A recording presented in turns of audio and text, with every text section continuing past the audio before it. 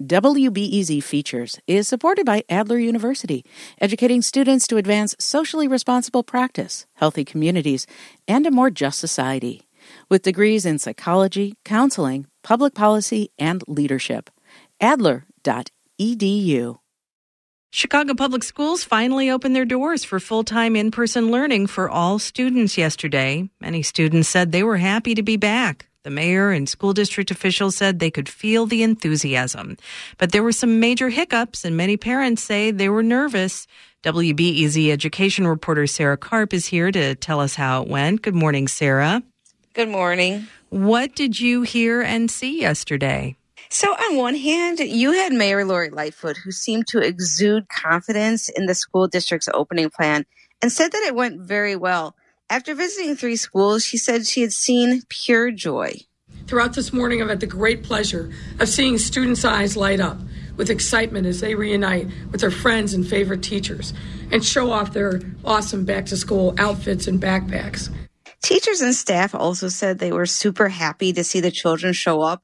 This is a kindergarten teacher at a Southside Elementary School. I like a mix of feelings. I'm excited, I'm nervous, mostly excited. We met them at the back-to-school barbecue, and it's just wonderful to see these little faces. She and others said they were nervous because they don't want to see kids get sick and feel a lot of pressure to keep them safe. Did you hear about any major problems?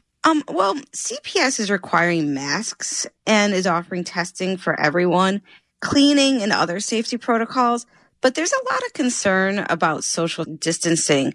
As you might remember, CPS agreed to try to make sure students stay 3 feet apart when possible. Some teachers and parents were posting pictures of high school students in passing periods, shoulder to shoulder, or sitting in classrooms, obviously less than 3 feet apart. When asked about this, interim CEO Jose Torres didn't really answer. Instead, he noted that he was one of the first school leaders to mandate mask wearing for everyone in schools, vaccinated or not. He did it before the state mandated it. Any other big issues that came up?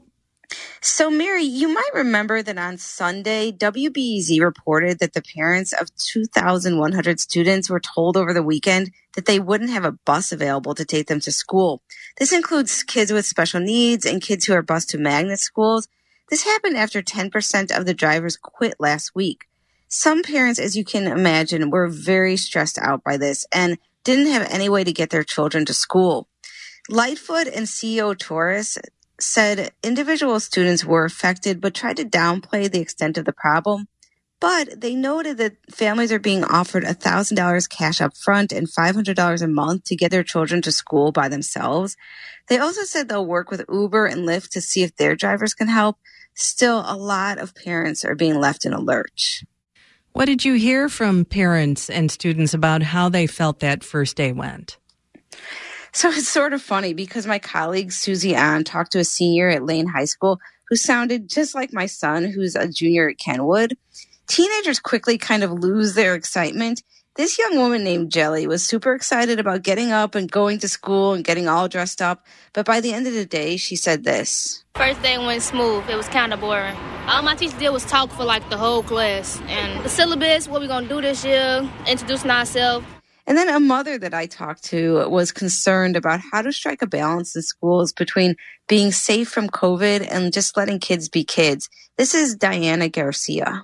I'm just hoping they can enjoy their education the same way we did growing up. That's it. I don't want it to be too much where they're just boxed in. She has a son with medical issues, and so she's worried about him getting COVID. Yet, like all parents, she just wants him to have a good school year. That's WBEZ education reporter Sarah Karp. Thanks, Sarah. Thank you.